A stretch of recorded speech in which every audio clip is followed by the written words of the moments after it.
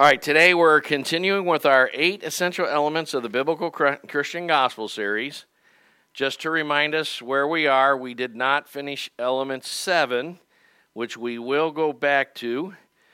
We decided to wait to finish element 7, which is the 5 initial steps that you see repeated over and over again in the book of Acts when people start their Christian walk. In America today, most people have taken 2 of those 5 steps. Some have taken 3.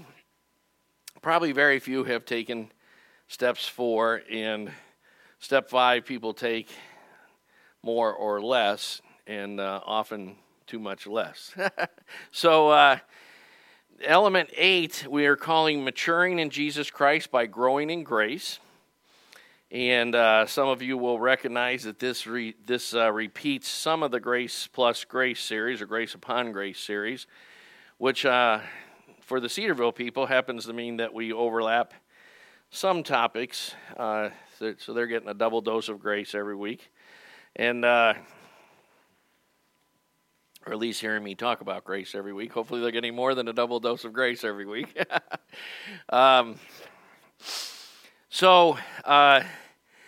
Today we're going to move on to element 8C, small point 1, introduction to the word of his grace. And I don't know how many weeks I'm going to stay on the word of his grace because for instance, those of you who go to the Tuesday night Bible study, we talked about restoring the whole Bible as the word of God for the entire school year last year and approached it from approximately 35 or 36 different points of view as to why we're having kind of a crisis of biblical studies in Protestant Christianity today, which was historically known for its knowledge of Scripture.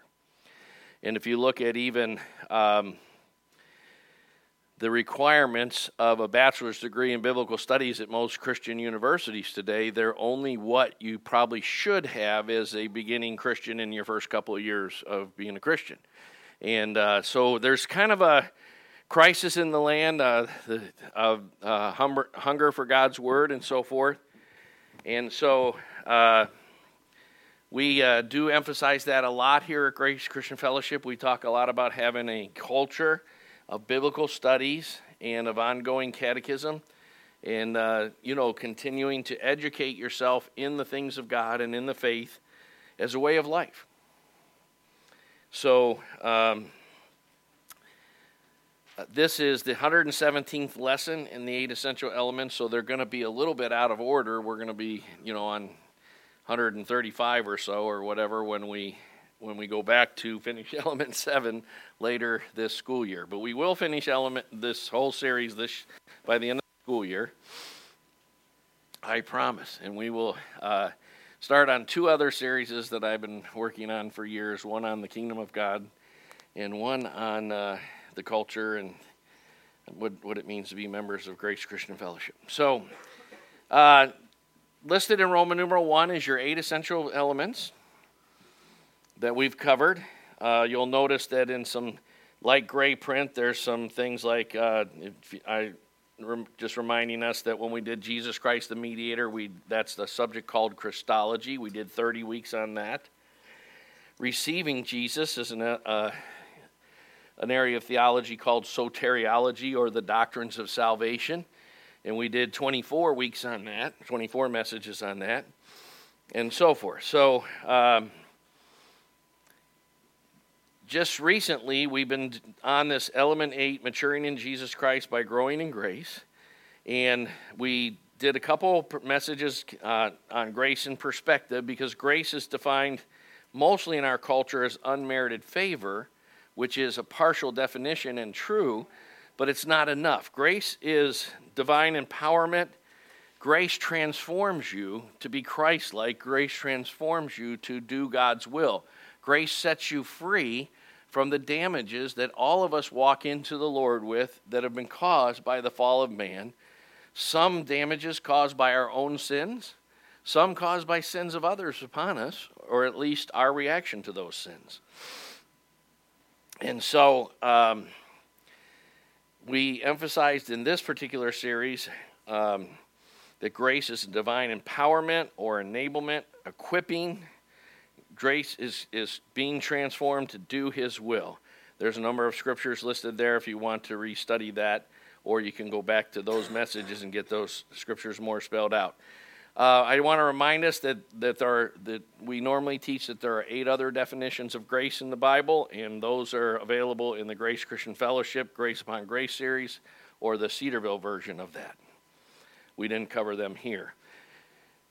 We did cover that grace is relational and grace is dynamic, and that ties in very much to what we're going to talk about today, because as we talk about the Word of God, and it's the reason we need to study it, meditate on it, think about it, enjoy it, love it, push out other things that would crowd that out of our lives and so forth. As we talk about that, the thing I want to emphasize today is that the Word of God is living, and it's active, and it's powerful, and it has effect. So if you're looking at various things in your life and saying, why am I not entering into emotional stability? Or why am I not entering into this particular provision of what Jesus calls the abundant life in John 10:10? Why am I allowing the thief to rob, kill, and destroy, maybe financially, maybe in terms of our disciplines, whatever? A good place to look at and a good place to start is, what do we know about it scripturally? I know there has to be a transition between understanding the Word of God intellectually or cognitively. I would recommend memorizing lots of scriptures in any area that you feel is a concern. But then God has to activate those by His Spirit to you. I get that. But the Word of God itself is active, and the Word of God will be how God activates the things of God into your life. And so if you're struggling with doubt, well, then study the reasons why the Word of God is true, which is a branch of apologetics. For instance, you might read F.F. Bruce's book, Are the New Testament Documents Reliable? And you might understand, if you understand a little bit about how the Bible came to us, your faith in what the Bible is will grow. So, grace is relational and it's dynamic. It can be growing in our life, or it can be thwarted. Now, we looked at grace plus theologies. We looked at how to determine them. Then last week, we looked at attitudes and actions for appropriating greater grace. And we mostly focused on the first 3, humility, honesty, and hunger. And then we ran out of time. So flip over, and we'll start right at the top of the second page today. We're going to look at the fact that there's delivery systems of God's grace. God's grace comes to us through 3 primarily inextricably intertwined delivery systems. And I always use the metaphor of water coming out of your faucet. Almost all of us go to the faucet in modern culture. Most of us have running water in our apartments and houses and so forth, in our dorm rooms, whatever. And we go to the faucet and we turn on water, but we don't think much about how complex the delivery system was that brought it to us. But you could go back as far as the sun evaporating water over the oceans and so forth and taking it over to the continents. But let's just go back as far in the delivery system as some city had to harvest that from a creek, an underground stream, a lake, somewhere. Then, in most cases, they cleaned it up some. About 1/3 of cities in the U.S. meet federal requirements for water quality. About 2/3 do not. And so they cleaned it up, maybe to acceptable standards, maybe not. And that you can study in every city if you so desire. That's why I don't drink tap water. So my water goes through 5 or 6 carbon filters and then a reverse osmosis system, and then has calcium and potassium added back in before I drink it. So you don't necessarily have to have that elaborate of a system. But in any case, the city then pumps it to a water tower. And water works on the principle that it always seeks its own level. So if you take a U-shaped tube and you pour water in one side, it'll rise on both sides of the tube, right? And the reason water comes out of your spigot is because there's a network of pipes coming down from that water tower, under the ground, through the ground, back into the basement of your house usually, through your water meter. I can show you where the water meter is in this building. And then it usually goes up, in most cases, through pipes in the walls that are hidden if you have a modern house. And you don't see the pipes in the wall, but they're very much there, and hopefully they're not leaking. Hopefully they're made of copper or PEX and not any longer galvanized. But and then when you turn on the water, it's just taking advantage of the fact that spigot is lower than the water tower. And all of that happens and may even go on for miles, but all that spigot has to be lower than a water tower. Likewise, God's grace comes always through Jesus Christ. It's always through both scriptural knowledge of Him and experiential spiritual experiences with Him by the Holy Spirit. And it comes to us through three inextricably intertwined systems: the Word of God, the Holy Spirit, and the church. And therefore, there really is a real Satan, and he really has satanic angels that oppose the purposes of God. And there really is another kind of creature called demons that oppose the purposes of God.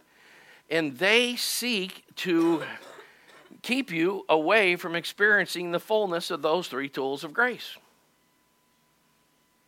So not only do they keep you, for instance, in Scripture, from reading the Word.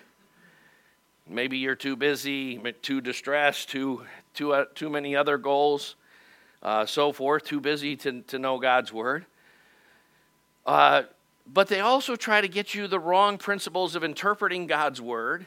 They try to get you to underestimate the power of God's Word and the authority of God's Word and so forth. The very first temptation to fallen man, or to man before we fell, was to Eve and then to Adam with "Indeed has God said." Satan first questioned what God said and the interpretation of it, and then the motives for why he said it. And nothing has changed in 5,000, 6,000 years of spiritual history. So we're going to look more at the Word today, but we are also going to talk about the Holy Spirit. The Holy Spirit is the author of the Scripture. So Peter tells us, and we're going to look at this in weeks to come, but Peter tells us that no matter of Scripture, no word of Scripture, is a matter of your own private interpretation. Boy, that's a corrective to our modern times. Because no portion of Scripture was spoken by a matter of human initiative, but it was spoken when holy men were moved by the Holy Spirit of God.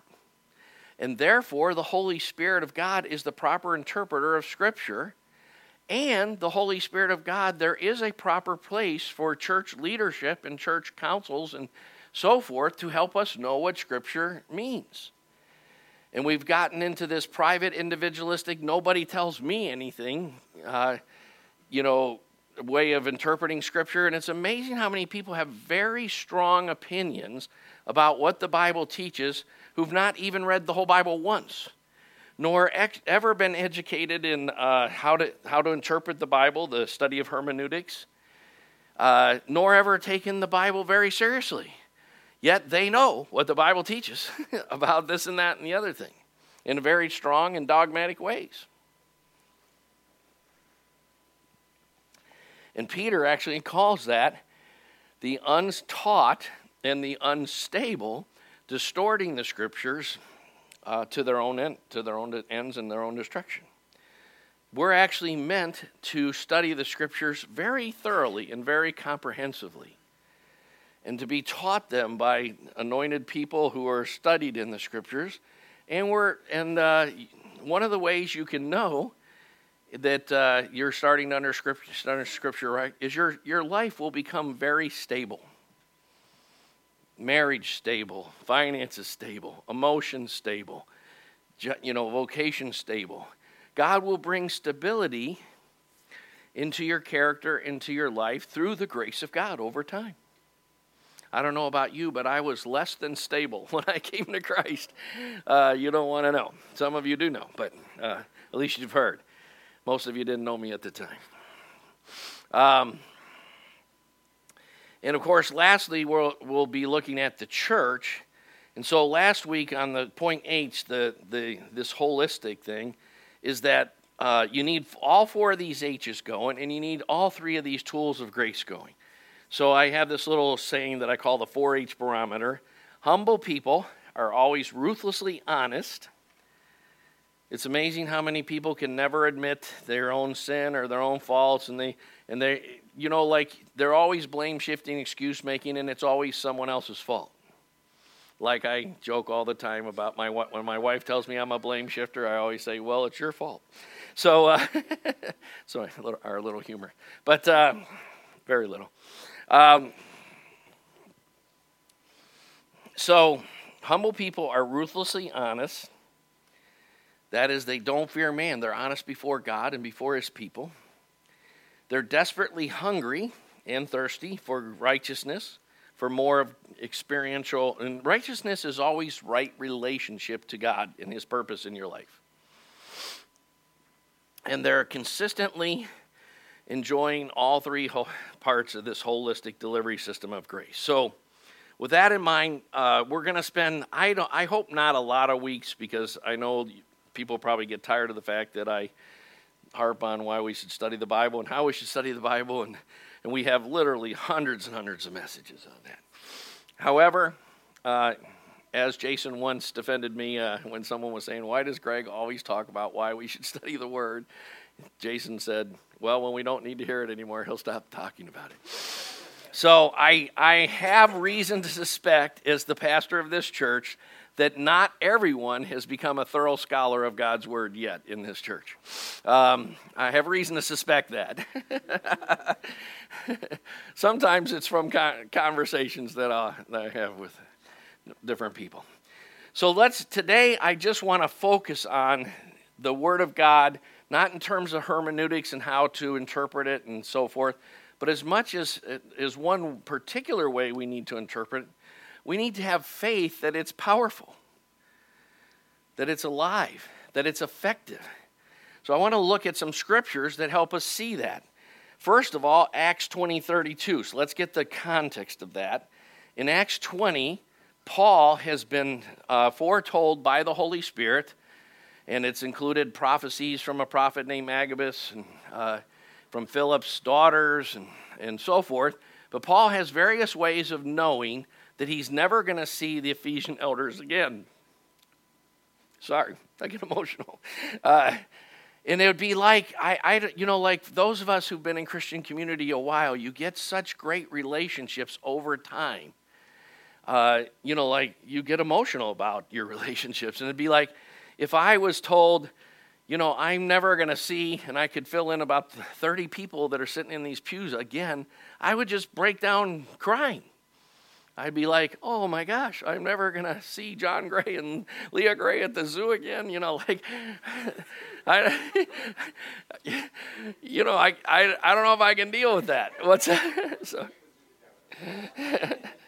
So as long as we don't become the exhibits. But so Paul has actually sent for the Ephesian elders. He didn't even have time to stop in Ephesus. He sent people on ahead and said, get all the elders of the Ephesian church.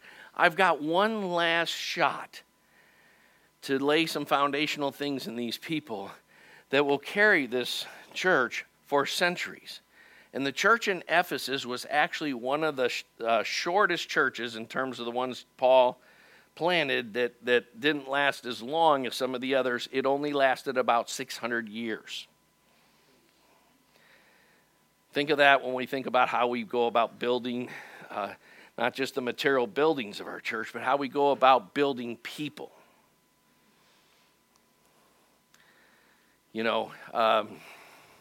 Now, Paul probably didn't have any way of knowing that later the Apostle John would be the senior pastor at Ephesus for a while, and Timothy would be the senior pastor at Ephesus for a while, and then the great Polycarp and others. But God preserved the church in Ephesus for almost 600 years, and the only thing that actually wiped it out. Remember in Revelation that Jesus speaks to the church in Ephesus and says to return to your first love, or I'm going to remove your lampstand, which is a Bible symbol of the church. He's saying that this church isn't going to last. It's going to lose the anointing and it's going to die out if you don't return to your first love. Well, apparently they did, because they lasted for 6 centuries.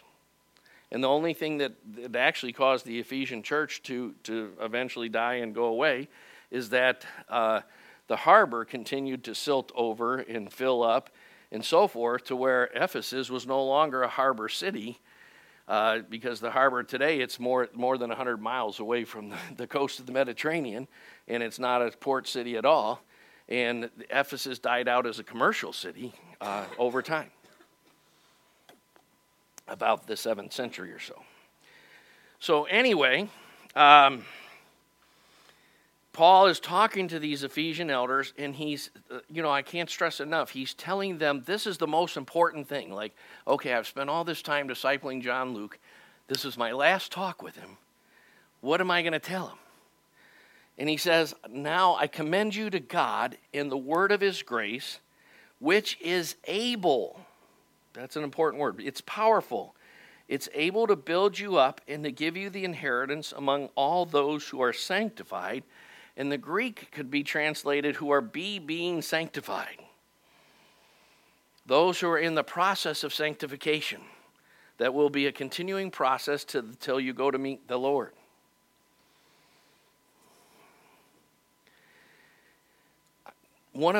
Any pastor has this burden, and especially in our day and age. Jesus said, I came that you might have life and have it more abundantly. Most people you meet are not living there. Their marriage doesn't exemplify that. Their vocation doesn't exemplify that. Their health doesn't exemplify that. Their priorities don't exemplify that, and so forth. Their financial status, you go on and on and on. And I'm not a prosperity, health, and wealth gospel, and I don't have no doctrine. I don't know if that's... I ain't got no doctrine of no sanctification or of no suffering. I'm not saying that suffering is not part of the blessing of God. It really is. If God loves you, he's going to kill you. And you're going to bleed all over the place. Just don't make too much of a mess.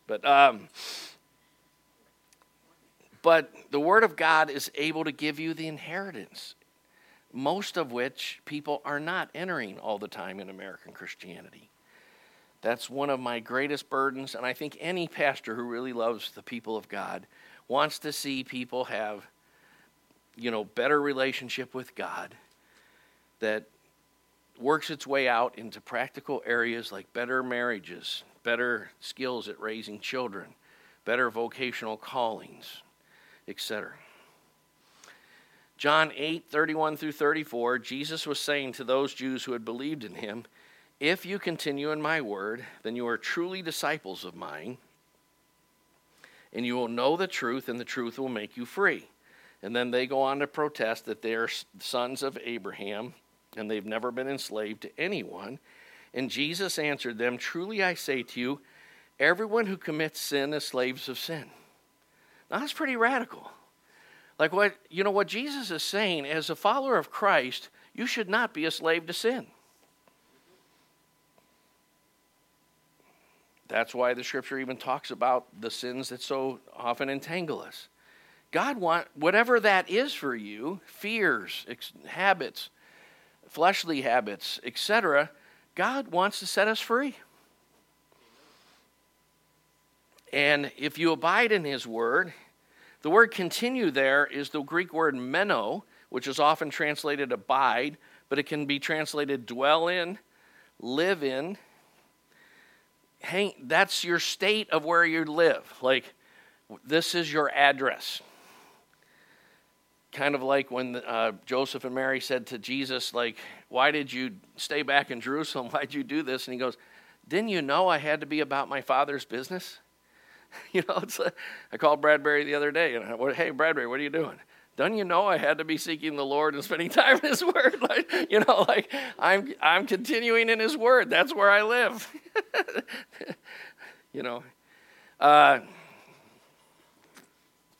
Is that a way of life for us? Because, reading the reverse negative, if we don't have that kind of relationship with the Scripture, then we are not truly disciples. Guess what that means? We're false disciples. Everyone says, oh, I'm a Christian. Really? Now, I'm not saying you need to read the Word 24/7, but you need to have an ongoing relationship with it. The Word of God is likened to food, for instance. Most of us, I'm pretty confident, and I know this church pretty well, most of us eat fairly regularly. Some of us eat 3, 4, 5, 6, 7 times a day. And some of the single guys can really eat a lot, And some of them can probably eat more than me. Maybe not. But I hope they can. But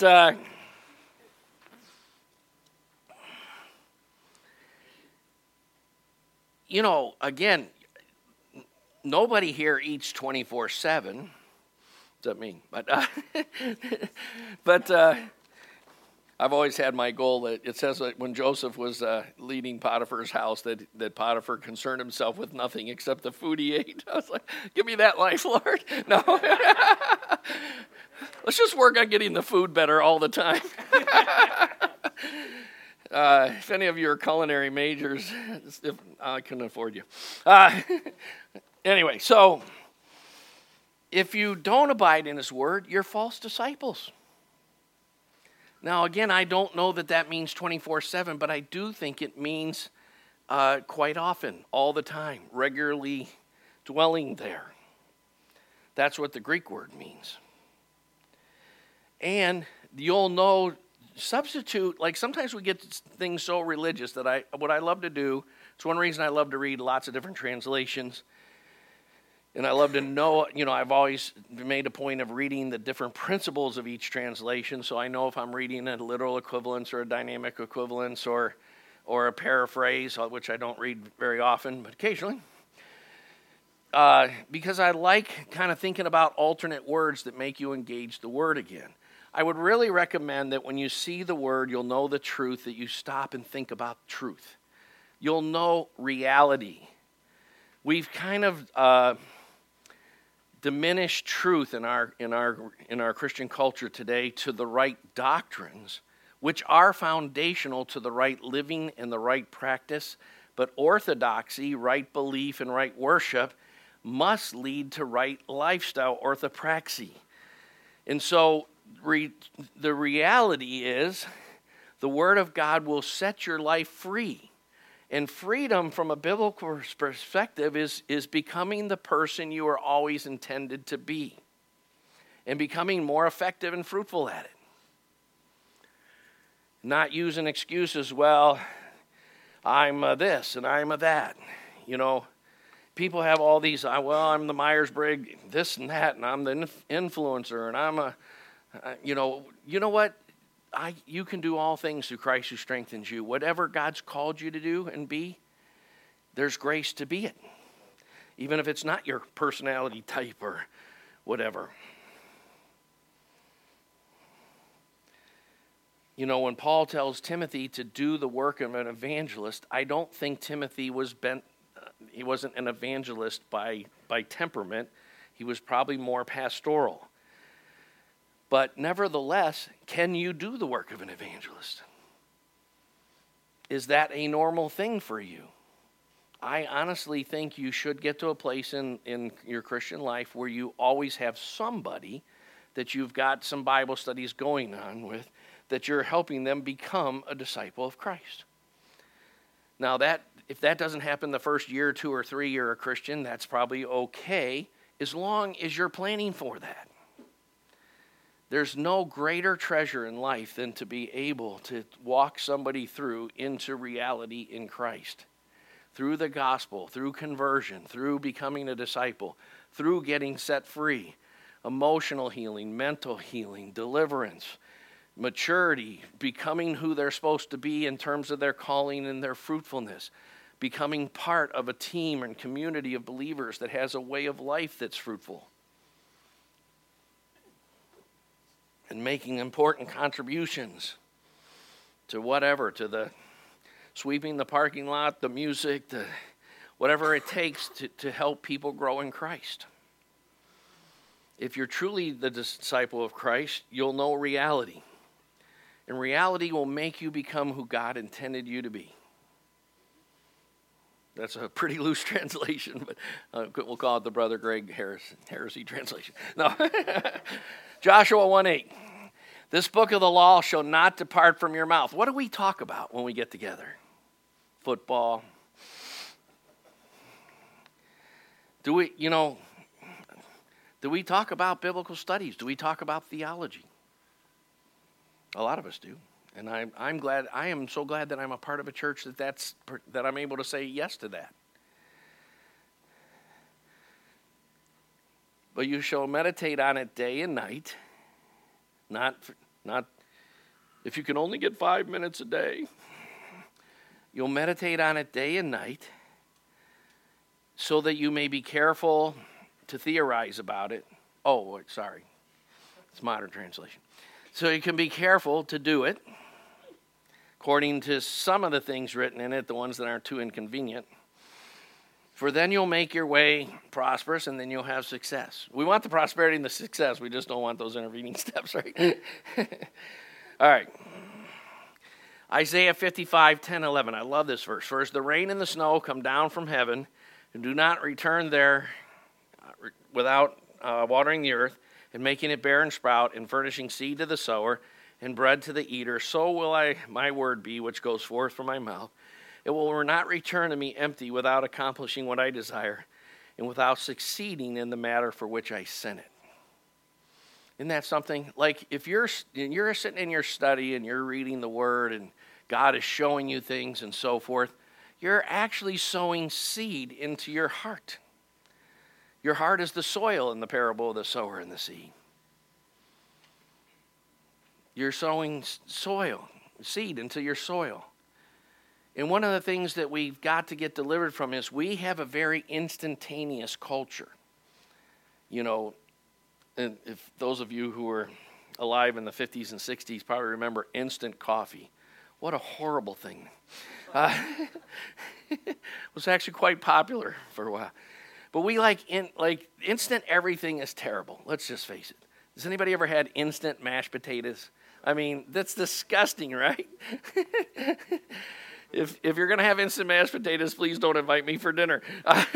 Or instant coffee.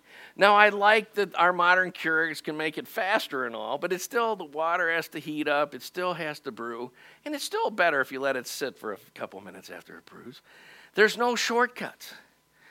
And so often, the Word of God is compared to sowing seed. And it takes a season to grow a crop. Don't get impatient with the process. You know, when you're memorizing scriptures and you're battling with an area and so forth, I've had areas that it's taken years for the Lord to bring about the deliverance. Keep working toward it. Keep sowing that seed. Memorize lots of scripture.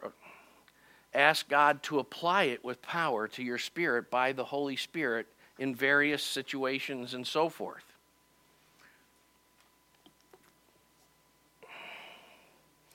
Thank God I don't have instant coffee. This is, as anyone who knows me knows, this is one of my favorite verses in the whole Bible. 1 Thessalonians 2:13. For this reason, we also constantly thank God. Paul is speaking to the Thessalonian church after he had planted the church in Thessalonica. Years later, I don't know how, I'd have to look up how long the period is. But later, he says, for this reason, we also constantly thank God that when you received the word of God, which you heard from us, you accepted it not as the word of men, for what it really is, the word of God, which also performs its work in you who believe. Now, something I'm constantly discipling people that I disciple on how to disciple about is what you always want to work toward is having an ongoing Bible study with someone. It's wonderful to have one talk with somebody, go for a walk, talk about some things. It's amazing if you can get some kind of ongoing thing going. And if you get some ongoing thing going, always give them things to read each week. And always discuss the scriptures. But what you want to be sensitive to is this. Remember when the woman touched Jesus and he stopped and said, "Who touched me? Because the power went out from me." And Peter said, "Lord, what are you talking about?" I always love Peter. What's up with that, Jesus? He's modernizing it. Don't you know, everyone's bumping into you and everything? He goes, no, but someone touched me because I was aware the power went out. And that's different than everyone bumping into me. Somebody, my Father, by the Spirit, had given them faith in who I was. And so if you remember, when he confronts her, she says, "I said in my heart that if I can only touch him, I shall be saved." And the Greek word there is soteria. I shall be delivered, healed, made whole. I shall be made free. I shall be made who I was meant to be. And, that is actually what God wants our expectation of spending time in his word to be. If I can only touch, Jesus Christ is called the living word of God. And the early church understood that the written word of God came out of the living word of God. And if as I meditate on Scripture, as I study biblical studies, as I study theology, it's not just so I can learn theological terms. They're only useful not for a head trip, but they're useful if they help me understand it more precisely, more accurately, and more powerfully. If I can touch the Lord Jesus, as Mary sitting at his feet, Jesus understood Mary's heart enough that he said, Mary has chosen the better part, which she's not going to let get taken away from her. So Jesus understood that Mary wasn't going to let that get robbed from her. Now, if you had a sister like Martha and Jesus was coming for dinner, you could easily get caught up in all the preparations and the tumult and the stress. Some of us have enjoyed houses like that. I use the word enjoyment. So what Paul is saying is, when I was in Thessalonica, somehow the Lord gave these people faith that what I'm sharing is the gospel of the kingdom of God. It's the very word of the living God. It's the most important thing in the universe. Is that how we treat going to Tuesday night Bible study or 9:30 Bible study or whatever? Is it the most important thing in the universe? Or do I work it in once in a while? Is it important enough to maybe think ahead? I would encourage you, think ahead. If you don't have this, find a way to have a place that you can't get the Word of God robbed from you. Where maybe you don't have a cell phone. And for me, that's been different places over time. Sometimes I'm hiding. And one of my favorite places, I've done that over the years, is just to get one of those plastic things that you could put on a treadmill. And then I just put it on the steering wheel of my car, not while I'm driving. And and I'll go to somewhere in a park and point the car toward the lake, with the ducks and all, and put the Bible right there and turn off the cell phone. Now, sometimes I lose track of the time. I'm late for dinner. I'm late for appointments. I don't care.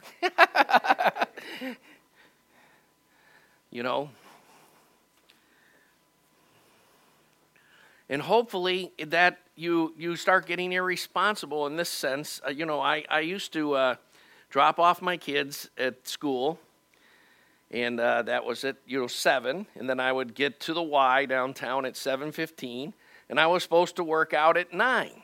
and I would just read the Word until 9. But often it would get to be, I'd started my workout at 10, 11. It's an advantage, of course, you have to own your own company to do this. But 12, 1, and then I had the same problem with my workouts. I was supposed to work out for an hour and a half, then it got to be 2 hours and then 3 hours. And then, my wife saying, like, how come you don't get home to actually work on Jum Leasing until 3 or 4 in the afternoon? Well, you know what? I'd rather you had that kind of temptation.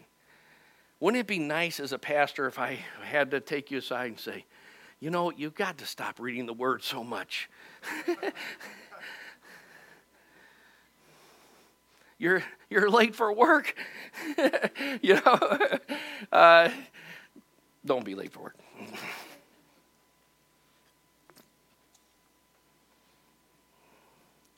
Hebrews 4:12, one of Stephen Leopold's favorite verses. For the Word of God is living, it's active, it's sharp.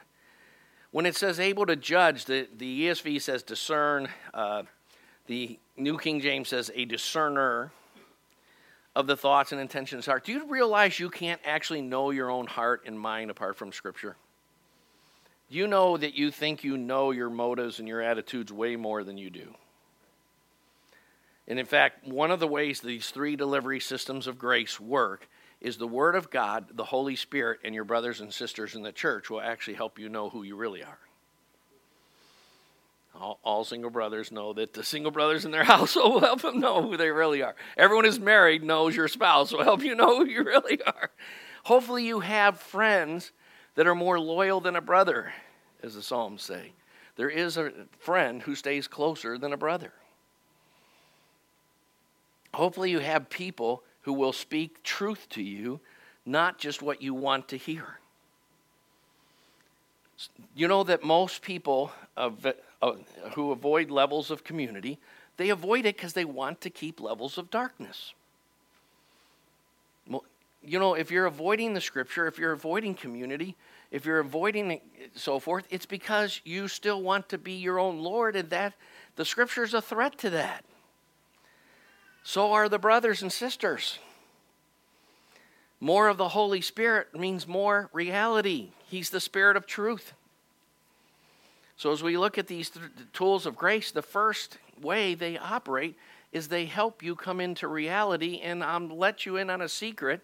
Self-deception is a major theme of the New Testament because we all have it. And the journey into Christ is a journey out of self-deception.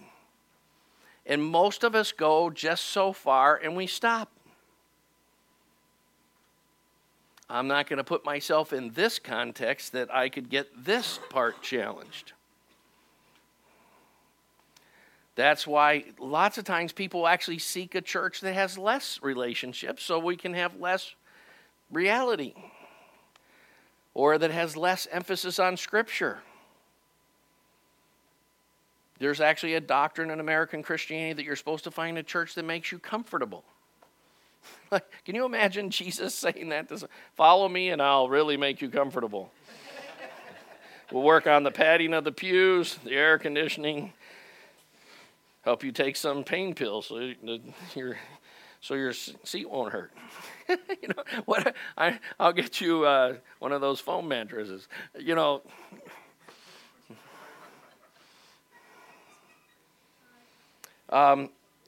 Jeremiah, is not my word like a fire, declares the Lord, and hammer that shatters the rocks. Please read the whole context there on your own. I'm running out of time. Second thing I want to mention is just the whole idea of all Scripture. Now, most of us are well versed in this, but I just want to always reiterate, the sum of His Word is truth, and if you still have not been helped to get past this Americanized idea that we have our preconceived theology and then we have our proof text. I will often meet people that have been Christians 1, 2, and 3 years who've never read the whole Bible. That should not be the case. If you say you're a Bible-believing Christian, you really don't mean that if you haven't got plans to read the whole Bible on some regular pattern. Because Scripture interprets Scripture, And you can't know any of the Scripture apart from the whole Scripture. Now, there is a doctrine called the clarity of Scripture, and as you're reading Scripture, some things will be clear. But to really know Scripture, you need to read it in the backdrop of the whole Scripture. Some things come clear the first and second time you read it. Other things come clear as you continue to dwell in all of it. And learn how to look at major themes and to find Christ in all of it, which is our next point, hurrying through, and maybe we'll do more with this, is that Christ himself is the central theme of all Scripture. We talk on this a lot in our church. He's called the Word of God in both John 1, 1 John 1, and Revelation 19.